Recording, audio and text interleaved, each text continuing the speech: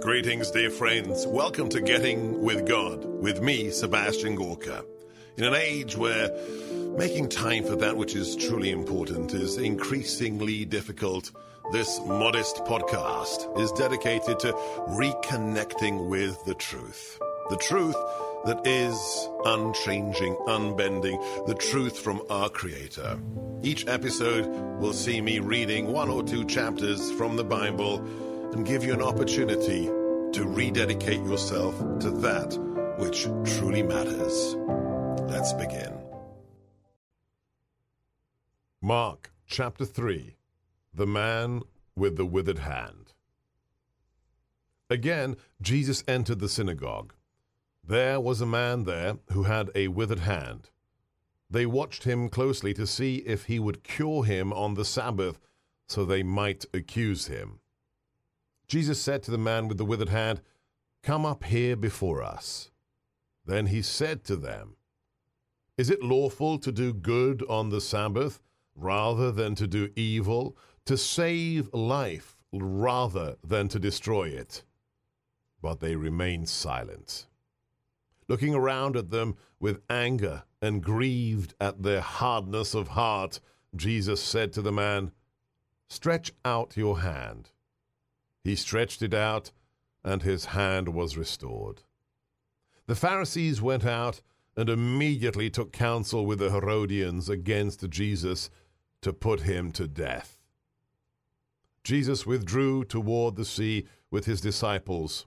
A large number of people followed from Galilee and from Judea. Hearing what he was doing, a large number of people came to Jesus also from Jerusalem, from Idumea, from beyond the Jordan, and from the neighborhood of Tyre and Sidon. He told his disciples to have a boat ready for him because of the crowd, so that they would not crush him. He had cured many, and as a result, those who had diseases were pressing upon him to touch him. And whenever unclean spirits saw him, they would fall down before Jesus and shout, "You are the Son of God." He warned them sternly not to make him known. Jesus went up the mountain and summoned those whom he wanted, and they came to him. He appointed 12, whom he also named apostles, that they might be with him, and he might send them forth to preach and to have authority to drive out demons. He appointed the 12, Simon, whom he named Peter, James, son of Zebedee, and John, the brother of James, whom he named Boanerges, that is, sons of thunder, Andrew, Philip, Bartholomew, Matthew, Thomas, James the son of Alphaeus, Thaddeus, Simon the Cananean, and Judas Iscariot, who betrayed him. He came home. Again, the crowd gathered, making it impossible for them to even eat. When his relatives heard of this, they set out to seize him, for they said, "He is out of his mind."